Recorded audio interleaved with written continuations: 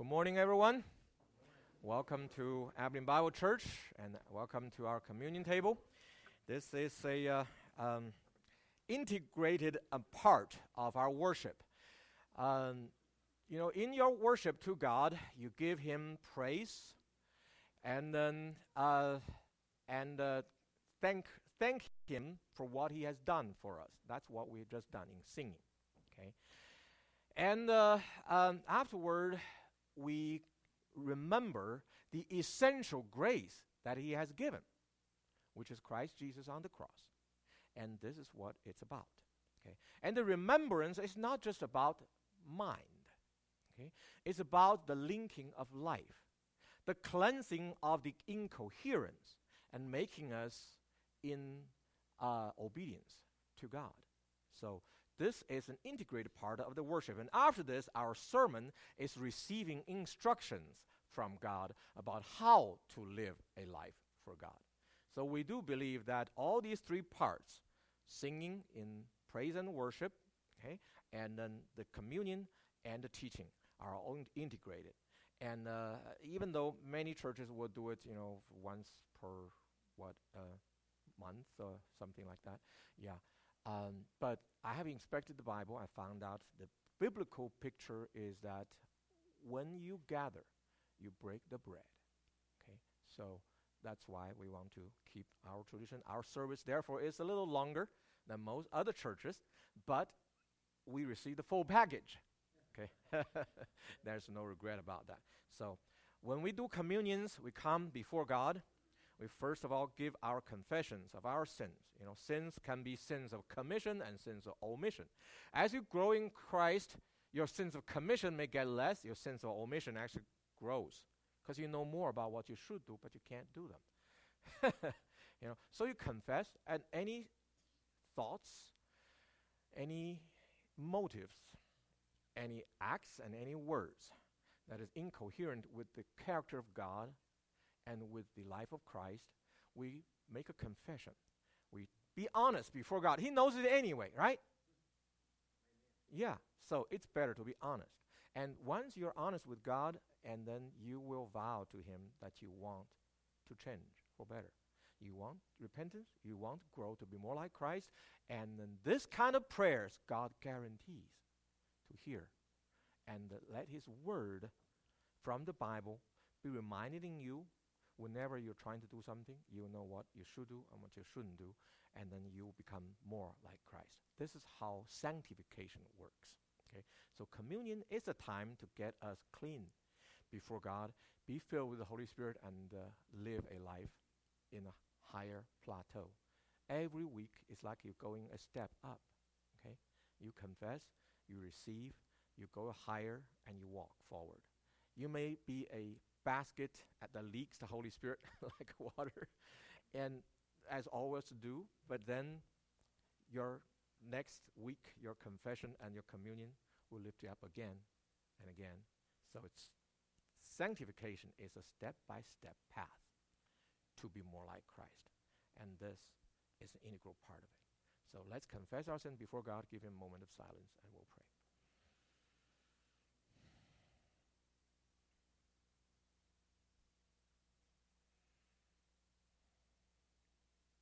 God, our Heavenly Father, we come to You with gratefulness, with humbleness.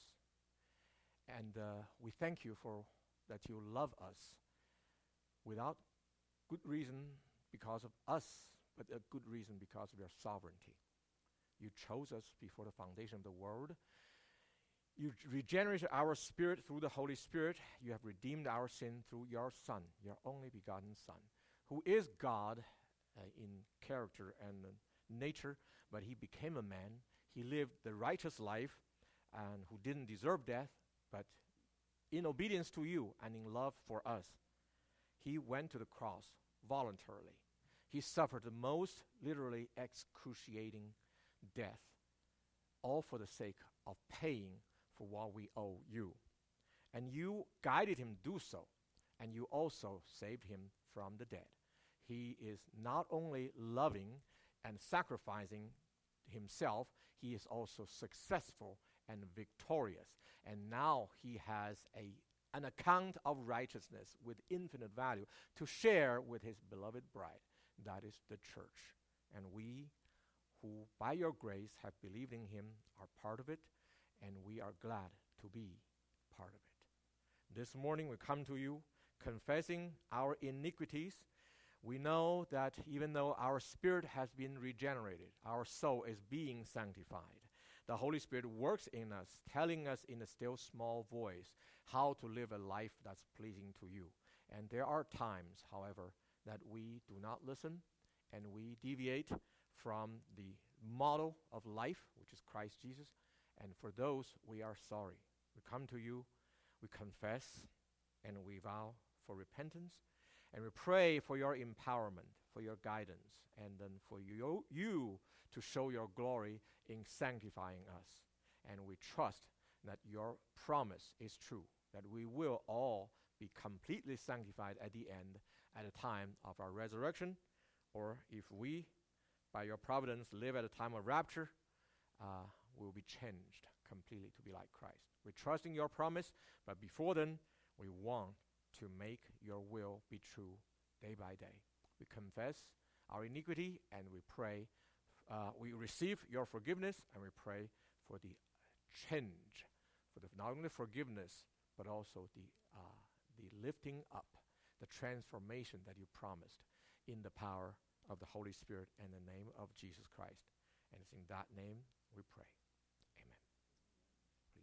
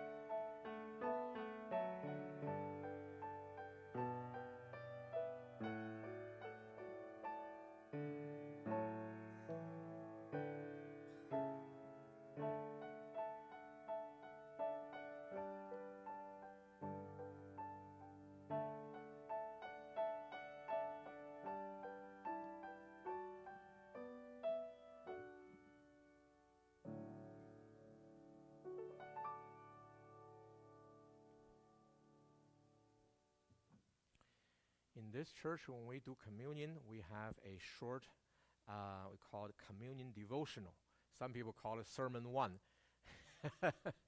And it's about 5-10 minutes saying. It's usually not prepared in the sense as a sermon, okay? And it's impromptu from me, according to what God put into my mind relating to this communion. And recently we have started to do series. because we started to talk about Christ in the Old Testament, right? We did a pretty long series called Christ in the Psalms. And there are many messianic psalms that predict about Jesus Christ, right? And that was a great, rewarding review. And there is a trend among Christians who say that Christ is in every Bible, every book of the Bible, and they will say, in this, Christ is this, in this, Christ is this. I personally don't see them at the same level. Okay, somewhere it's more of a stretch than others. Okay, but I do understand that the Bible have literal meaning, have direct meaning, and it have spiritual meaning. Not spiritualized that you impose on it, but spiritual meaning is kind of the extension of the direct meaning. Okay, and that, in my theology and the way of interpreting the Bible, is acceptable. Okay, and I think we should know that, because we have the Holy Spirit who see not just the letter, but the spirit, right? So see the spiritual meaning, not the spiritualized meaning by man, okay? That's our goal, okay? So right now we are trying to see where is Christ in the wisdom books. So today I'm going to show you where's Christ in Proverbs, okay? In Proverbs 8, okay, it talks about wisdom. Does not wisdom call and understanding lift up her voice on top of the heights beside the way? Where the paths meet, she takes her stand. Beside the gates at the opening of the city, to the city. At the entrance of the doors, she cries out, to you, O man, I call, and my voice is to the sons of men. O naive ones, discern prudence. O fools, discern wisdom. Listen, for I shall speak noble things, and the opening of my lips will produce right things. For my mouth will utter truth, and wickedness is an abomination to my lips. All the utterance of my mouth are in righteousness. There is nothing crooked or perverted in them. They are all straightforward to him who understands, and right to those who find knowledge. Take my instruction and not silver, and knowledge rather than choicest gold. For wisdom is better than jewels, and all desirable things cannot compare with her. I, wisdom, dwell with prudence, and I find knowledge and discern. The fear of the Lord is to hate evil, pride and arrogance, and the evil way, and the perverted mouth I hate. Counsel is mine, and sound wisdom. I am understanding, power is mine. By me kings reign, and rulers decree justice. By me princes rule and nobles, all who judge rightly. I love those who love me, and those who diligently seek me will find me. Riches and honor are with me, enduring wealth and righteousness. My fruit is better than gold, even pure gold, and my yield than choicest silver. I walk in the ways of righteousness, in the midst of the path of justice, to endow those who love me with wealth, that I may fill their treasures. The Lord possesses me at the beginning of his way, before his works of old. From everlasting I was established, from the beginning, from the earliest times of the earth. When there were no depths, I was brought forth, when there were no springs abound with water. Before the mountains were settled, before the hills I was brought forth. While he has not yet made the earth and the fields, nor the first dust of the world, when he established the heavens, I was there.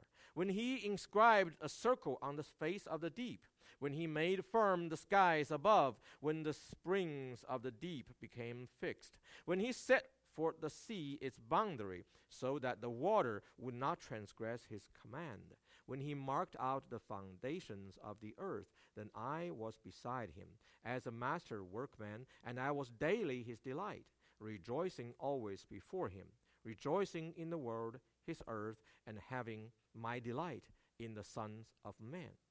Now therefore, O sons, listen to me. For blessed are they who keep my ways. Heed instruction and be wise, and do not neglect it.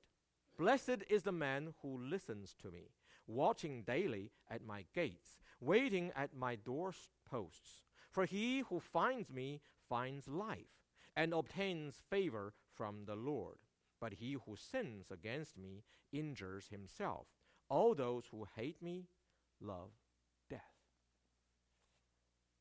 The words from wisdom herself. Wisdom is a abstract word, which in Hebrew, all abstract words are feminine in gender. So some people say that the gender of wisdom here is feminine is because of simply the language. But I think it means more than that. Okay? For at the end of this book, there is an example of a woman of excellence. She is the example of wisdom applied in life. Okay? She is a wise woman. She manages everything of her household. She has a real power. But she wants her husband to have the glory as the elder at the city gate. And she cares about her children's welfare. She wants to raise them and make them prominent. And she rules over the servants. She directs their works. And she has a real power, but her care is for the glory of her husband and the future of her children. And she hides behind the scenes. She runs everything. Okay? With the given resource from the father, the husband. Okay? But she runs everything, making them most efficient to work. That woman is the epitome of wisdom. For knowledge is simply a collection of facts. But wisdom is using knowledge most efficiently for the good, okay, the ultimate good. And that's what this woman does, and that's what wisdom does. So who is the eternal wisdom who has the real power and runs everything, but hides behind the scenes, who cares only for the glory of the Father and the future of the Son? That's the Holy Spirit. So I believe as a person implied by this wisdom, it points to the Holy Spirit, the third person of the Trinity, not the Son, the second person of the Trinity. So in that sense, it does not directly apply to the Son, who is the Word and the way, who became Jesus Christ, lived among us, and who showed us God's glory. Okay? But in an extended sense, it does apply to Jesus Christ. Because isn't Jesus Christ also the Word? Well, what does the word, what does the word sound in Greek? Logos. What does logos relate to? Logic, reason, the principles, the reason behind everything. Why did God create heaven and earth? To create man. Why did God create man? From mankind, he's going to create the bride of Christ. And that's the purpose of all time, all history. So the meaning of everything, if there is any meaning, is to relate to this ultimate goal of God. The eternal purpose of God in creation and in redemption and in sanctification and in glorification is all for the glory of the Father, for the future of the Son, and it is run by the Holy Spirit. You see, behind the scenes. Okay? So, Jesus Christ is the reason behind everything. If you want to find meaning of life, what you do, you say, what does this have to Jesus Christ? Have to do with Jesus Christ. Will that glorify him? Will he be pleased with this? Will he do this if he is me? Okay? If you can relate to Him, you found the ultimate meaning of whatever you do in life. Okay? And in that sense, if you are in Christ, you are in wisdom, for you are wise to follow the King of the world who is already enthroned, sitting on the right hand of the Father. You're wise. You have wisdom if you follow Him. You're foolish if you reject Him. Right? So in that sense, all that is said about about wisdom here applies in an extended sense to Logos. Okay? But in person, it does not. But in principle, it does. So, what is Christ? Who is Christ? Where is Christ in Proverbs? He is the wisdom who is Holy Spirit, but when it's extended as the reason of everything, okay? And it is wise for us to know the reason of doing things in our lives, okay? Otherwise, you just, frivoling, okay? And you want to have reason and meaning, okay? You have wisdom, and the greatest wisdom is to be in Christ Jesus. Receive the love from God expressed through Him. God gave His Son to die for us. What else do you demand for love? Nothing else. Okay? And in addition to that, He also resurrected Jesus from the dead. He is not only a man who loves his future bride with the willingness to die for her, that's love, but He also has the victory over His enemies. He has the power. He has the means to give and provide, and that's important for a woman too. Right? So if you want to marry somebody who's rich.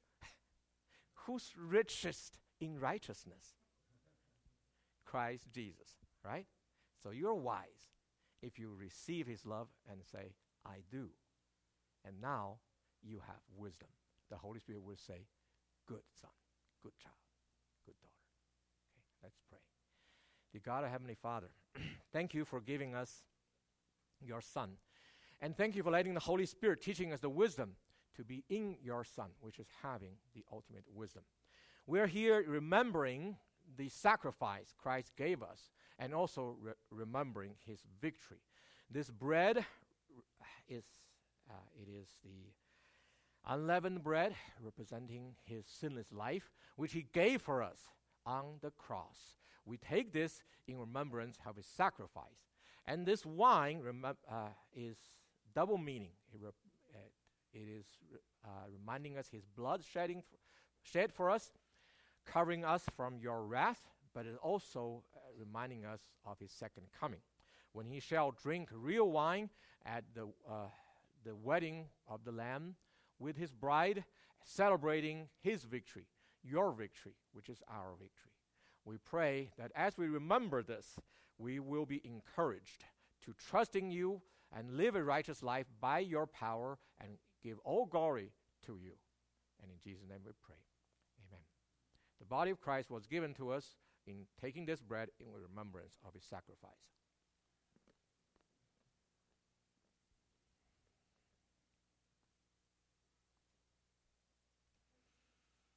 This represents Jesus' blood shed for us, and when taking this, we remember His past grace and the future great promise.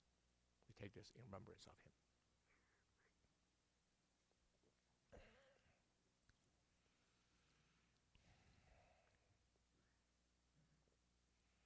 Dear Lord Jesus Christ, we come to You humbly accepting Your love. We are humbled by how much You loved us by giving us Your life.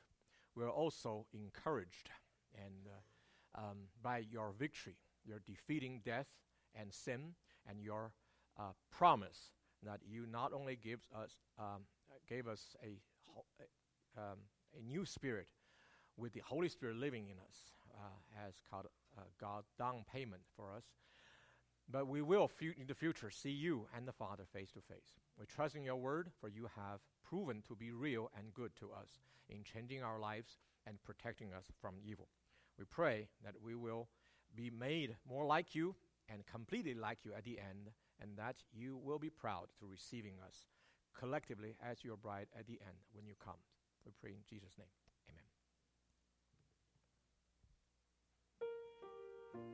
Amen.